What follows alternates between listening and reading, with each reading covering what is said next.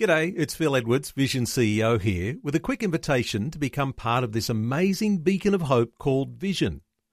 Together we can put our love into action to help people of all kinds build or rebuild their lives on the truth of God. Please consider the part you can play during our upcoming Visionathon appeal, remembering that it's your support that makes Vision possible, including this podcast.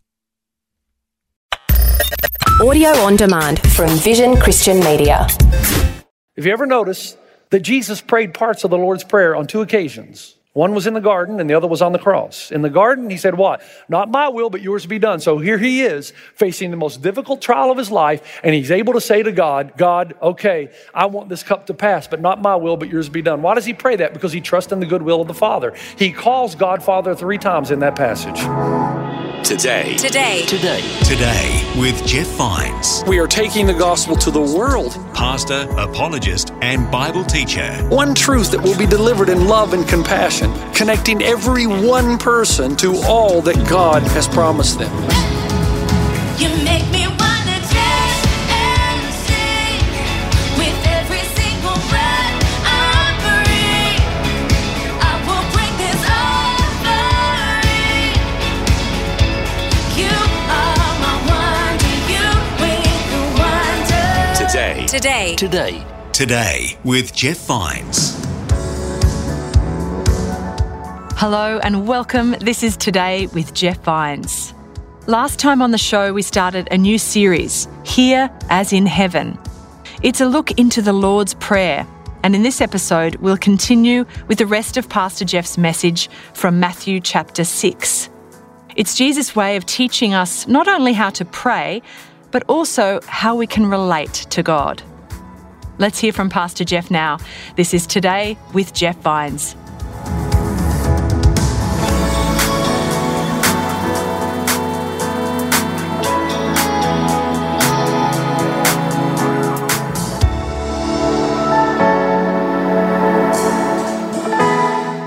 Now, how many of you want to think, wow, your will be done? Do you know how intimidating that is to say that to God? How many of you want to say, can we push the pause button right here just a moment, God? Before your will's done in my life, can we talk about what your will is? Can we talk about what you're allowed to come into my life? Can I have a say in this, God, if you don't mind? Come on, we're all like that. Once again, that's why Jesus says when you pray, if you don't begin with our Father who art in heaven, our Father, the closeness of God and His vantage point, you'll never make it, because the reason we're instructed to pray, your will be done, is to remind ourselves that we're not smart enough, strong enough, wise enough, or present enough to run the universe. We're just not clever. You know, when I was a young boy, how many of you guys that are into cars, do you remember the 1975 Chevy Impala? Any of you remember that car? That's the car that I learned to drive on. It had 4, but it wasn't in the floor, it was up on the drive. And so I learned to drive on that car. I had the clutch and everything. And my mom would allow me to drive in our yard to practice. Okay? But she gave me a warning. I'll do this with you anytime you want, but never get the keys and do it on your own without me in the car. Well, as soon as you tell a kid that, what are they going to do? As soon as you're gone, they're in the car. And I got in the car and I started to drive, and it wasn't very long until I recognized why it is that my mom told me don't drive the car when I'm not here, because there's still some things I don't know, and there's also some pretty dangerous stuff even in the yard that I didn't know about. I ended up getting the car about 2 inches from the gas lines. And my mom just happened to come home at that time, and she got in the car and she was revving the engine, trying to let out the clutch at the precise moment so the car would not back up and the house would explode. And she was so angry with me. And I look back at that example numerous times, and I always ask myself, you know, if there's that much difference between me and my mom and things I don't know, what's the difference between me and God? And spiritually speaking, we're just like that. Rather than respecting the creator-creature relationship, we want to run the universe and primarily our own lives. What we don't realize is that this is exactly the thing that's killing us. That's why God says, when you pray, no, I'm your Father, and I'm in heaven, I'm closer than the air you breathe, and I'm in charge of the universe. My will is going to be done on the earth as it is in heaven. Let me run the universe. You're not wired to run the universe. And basically what God is saying in this prayer, this is the only thing that's going to give you rest for your soul. You with me? So adoration. And then there's an acceptance. In 2 Samuel, there's an amazing passage of Scripture that illustrates this better than any other story I know. King David, he's sitting on a mule and he's riding out of town. He's looking back over a lifetime of trying to manipulate God. Can I just ask you quickly, do you ever try to manipulate God? Maybe not. I think we do it more subconsciously than consciously. There's a part of us that says, God, I've been really good this week, and I deserve a little help here. Did you see me resist that temptation over there? Did you see what I did, God? Now, well, come on. So David is looking over a lifetime of manipulating God. Before Bathsheba, David walked and waited on God. He let God control everything. He was even in a cave one time when King Saul was trying to kill him. King Saul went into the cave, didn't know David was there. David could have easily taken his life and become the king. What does he say? No, I'm not going to do it this way. I'm not going to touch the anointed of God. When God wants me to be king, I'll be king. But he did, I notice, in his humanity, cut off a little of Saul's garment and send it to him airmail. By the way, I was in a cave. I could have killed you. But he didn't. And then suddenly something happened after Bathsheba. David started taking control of his own life. He wanted to dictate everything. He became narcissistic. He said, I want more women. Why anybody would want more than one woman, I have no idea. He became narcissistic. He began to take selfies of himself every 5 minutes. He was entitled. He said, bring me Uriah's wife. He even knew it was Uriah's wife. And then he starts to manipulate his family. And the more he tried to manipulate his family, the more he lost his family. So now we come to a time when his own son is trying to usurp and take over the throne. His own children hate him. David is riding out of town trying to escape all of this. And then something amazing happens in 2 Samuel 15. In verse 23, the whole countryside wept aloud as all the people passed by. The king also crossed the Kidron Valley, and all the people moved on toward the wilderness. Zadok was there too, and all the Levites who were with him were carrying the Ark of the Covenant to God. They set down the Ark of God, and Abiathar offered sacrifices until all the people had finished leaving the city. Then the king said to Zadok, take the Ark of God back into the city. If I find favor in the Lord's eyes, he will bring me back and let me see it and his dwelling place again. Wow. You see what David just did? You know what the Ark is, right? You saw Raiders of the Lost Ark, correct? The Ark is where God lives, man. You don't touch it. You don't look at it. You don't open it. Because God's presence is believed to be in and around that box. And if you read the Old Testament, whoever had the box, whoever was in possession of the box, they always won. One time, the Philistines got hold of the box and they started winning. Somehow the presence of God resided in this thing. And can I just pause again? Man, I wish I had a box like that. Don't you? You're driving on the 210 and somebody cuts you off. Wouldn't you just like to roll down the window? Here, have a box. Or when the Giants come to town against the Dodgers, I'd love to have the box and just put it in Dodger dugout. Or when a cop pulls you over and wants to give you a speeding ticket, look into my box. One time, the Bible says they left the box at somebody's house, and his corn grew higher than his roof, and his sheep had quintuplets. If you got the box, man, good things happen. You get the picture? You get the picture now. David and his loyal supporters are packing up. They're leaving Jerusalem. There's a quick departure, which means they have to leave things behind, but they're not going to leave that box. They may leave their wife and children behind, but they're not leaving that box.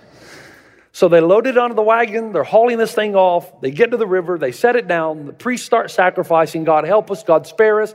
God give King David's kingdom back to him in his rightful place. And suddenly David looks at all this and he says, stop it. Just put down the ark. Just put it down. Pack it up and send it back to Jerusalem where it belongs.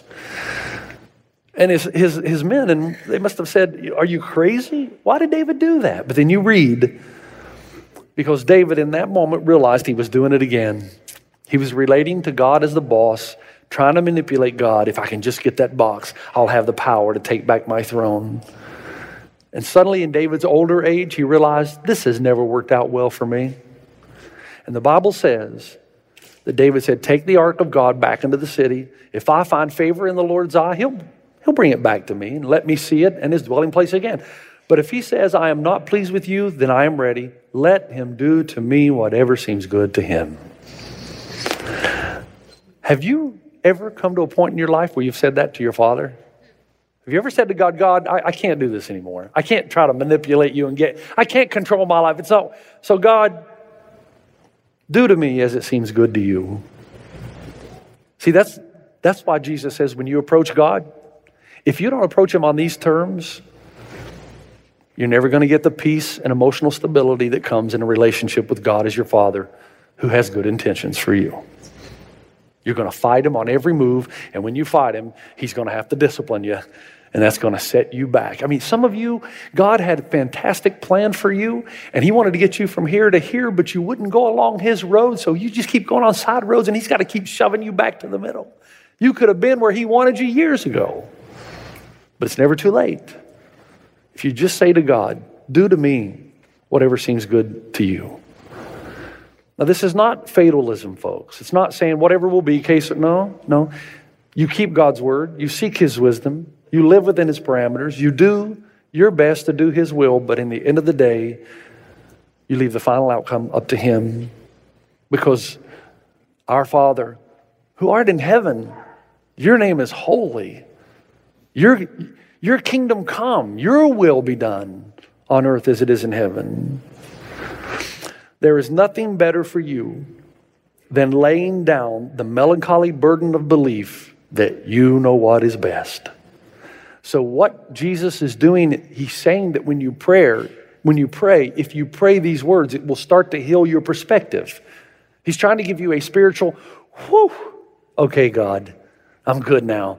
I'm just going to go and live my life and take everything that comes, trusting in the goodwill of the Father. And Jesus is saying that's the only way you're ever going to experience deep rest.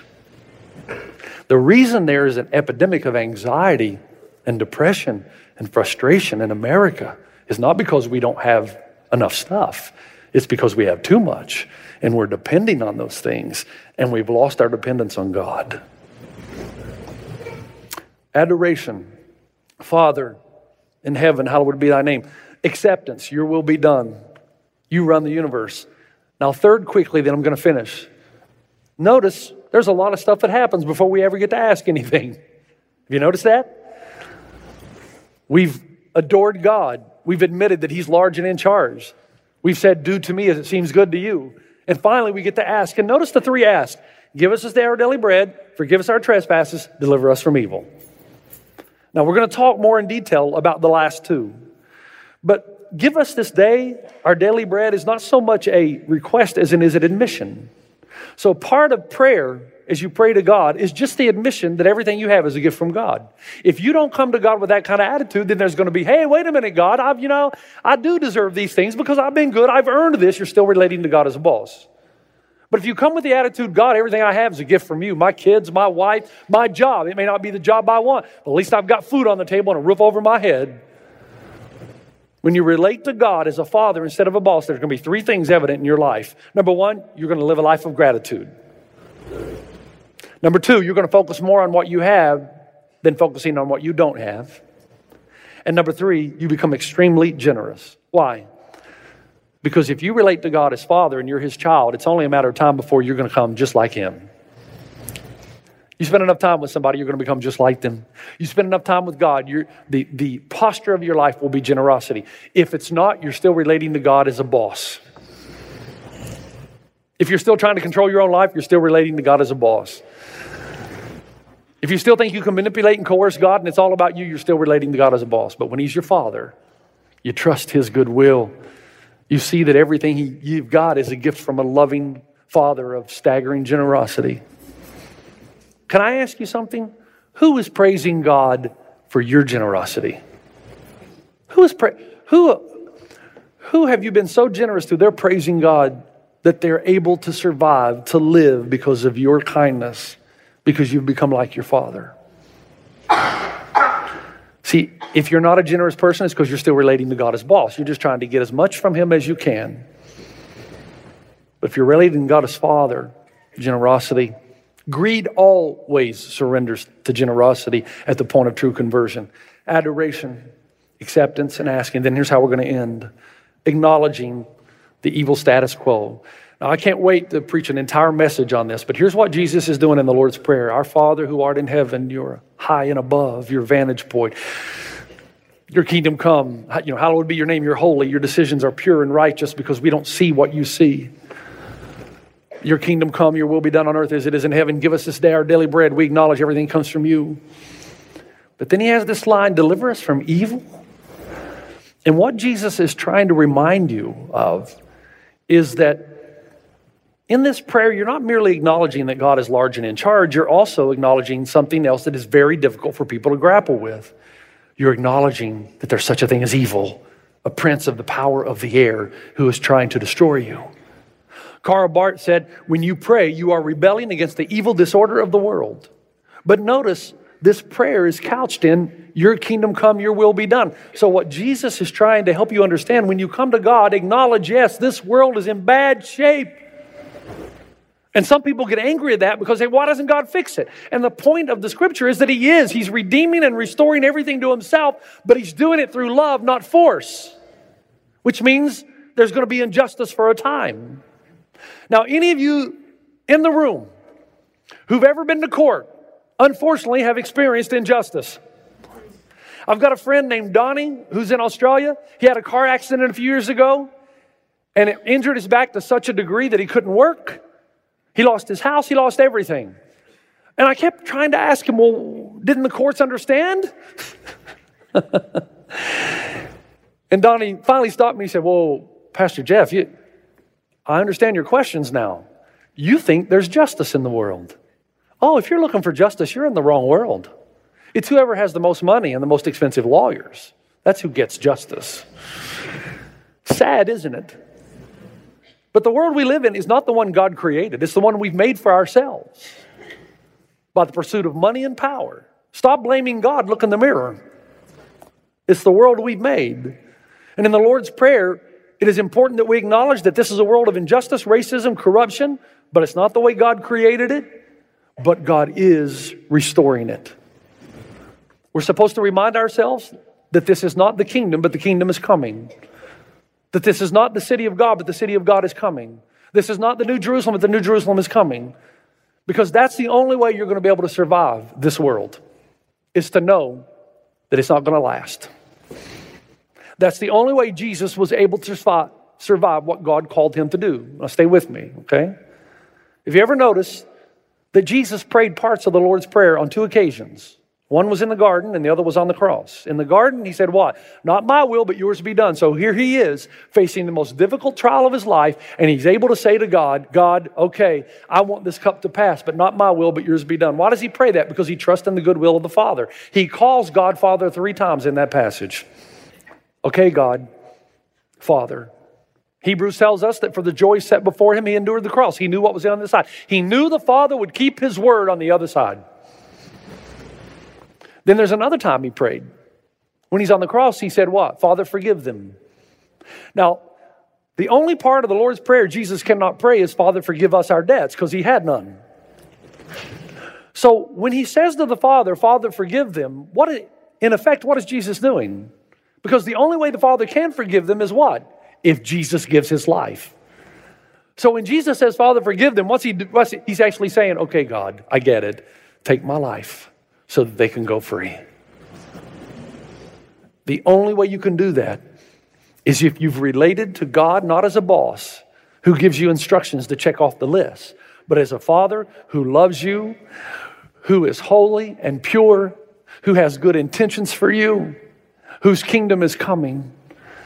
And for the joy set before you on the other side, you will be able to endure whatever a sovereign God asks of you, because ultimately you know that it will be replaced to an infinitely greater degree. So I got some questions for you. And this is our 40,000-foot view. Here are the questions. Number 1, is your life with God primarily public? If it is, you haven't met the Father. Number 2, do you see your relationship with God as primarily this for that? Something inside you says, if I do this, God will do this. If that's you, you still haven't met the Father. 3, are you becoming more stable emotionally or less stable? Because the world will do a serious number to try to kill you. And if you're becoming less stable emotionally, it's because you're still relating to God as boss, not Father. A boss ridicules and requires. A father loves, forgives, comforts. 4, are you becoming more angry with God or less angry? The more you get to know God as Father, you know that His ways are not your ways, and there's no way you could understand from God's vantage point what is happening in your life or in the world. So you trust Him for the joy on the other side. But if you're relating to Him as boss, you're just getting more and more angry that your life is not turning out the way you thought it would. 5, are you becoming more grateful or less grateful? The older you get, are you becoming more and more grateful for what you have rather than concentrating on what you don't have? Then you're angry at the boss because he hasn't delivered. 6, is your heart hardening toward people or softening toward people? This is a telltale sign. If you don't know God as Father, you're just going to hate people more and more because they're the ones taking from you what you think you deserve. But if you love God, your heart is actually softening toward people because you know you're not really any better than they are. And if you have the opportunity, you'd take from them what you need, you think, to save your soul or your life. The Lord's Prayer, the 40,000-foot view. God is your Father. Know Him and adore Him. Take a deep breath and trust that God will be God and let Him have control of your life.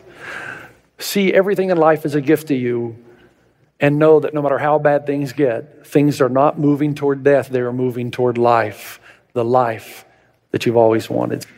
But can I ask you something? Do you know Him on this fatherhood level? You should know by now. I read an article from Google, it was a blog actually, about a guy in Texas who walked us through his feelings as he saw his mother develop Alzheimer's. And man, it'll make you cry, where he goes in to visit his mother every day, and most days she'll say, "Do I know you?" For a son to hear that from his mother is so hard. And some days she'll say, did we go to school together? And he goes out into his car and he just weeps and weeps, comes back in, tries to gather himself and continue to talk in hopes that she may recognize him. You know what your greatest fear should be? That God will look at you and say, "Do I know you?" Matthew 6 and 7 says, there will be many on the day say what? "Lord, Lord, we've done all these things." And God say, I don't know you. There was never intimacy. The totality of your activity was 1 hour and a half on a weekend. But there was no relationship Monday to Friday. There was no seeking, pursuing me. And that's why you're such a wreck. Because your soul is dying. What's the answer? Pray for a Jesus revelation. You've got to get down on your knees and take me seriously. And you've got to beg God for you to fall in love with Him, for Him to show you something where you would fall in love and everything would change. Father, I want to thank You for the power of the Lord's Prayer. So much in so few words. I pray in Christ's name that You would be honored today. I pray that we would come to terms with who we are in You. And I pray that would change everything. I pray for those of us who know that we have this kind of legalistic, intellectual relationship with You, that our eyes would be open to that is not the way You desire to relate to us as a boss would to an employee, but as a father would to his own child. And I pray the ramifications of that would just penetrate our hearts and our souls and our minds, and we would reach out in pursuit of that kind of relationship. I pray for anyone who is yet to discover the fatherhood of God. Maybe it's because of unfortunate circumstances in their own life and all the baggage they've brought into this relationship. I pray for them that You would open their eyes to the truth of who You are through some experience, through some event where the veil is lifted and the space between heaven and earth becomes so thin. They begin to see You. It's my prayer in Christ's name. Amen. You've been listening to Today with Jeff Vines. Next time, we'll bring you a new message from Pastor Jeff.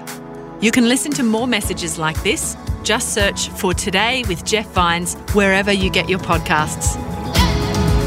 You make me wanna dance and sing with every single breath I breathe. I will break this offering. You are my wonder. You with the wonder. Today with Jeff Vines. Thanks for taking time to listen to this audio on demand from Vision Christian Media. To find out more about us, go to vision.org.au.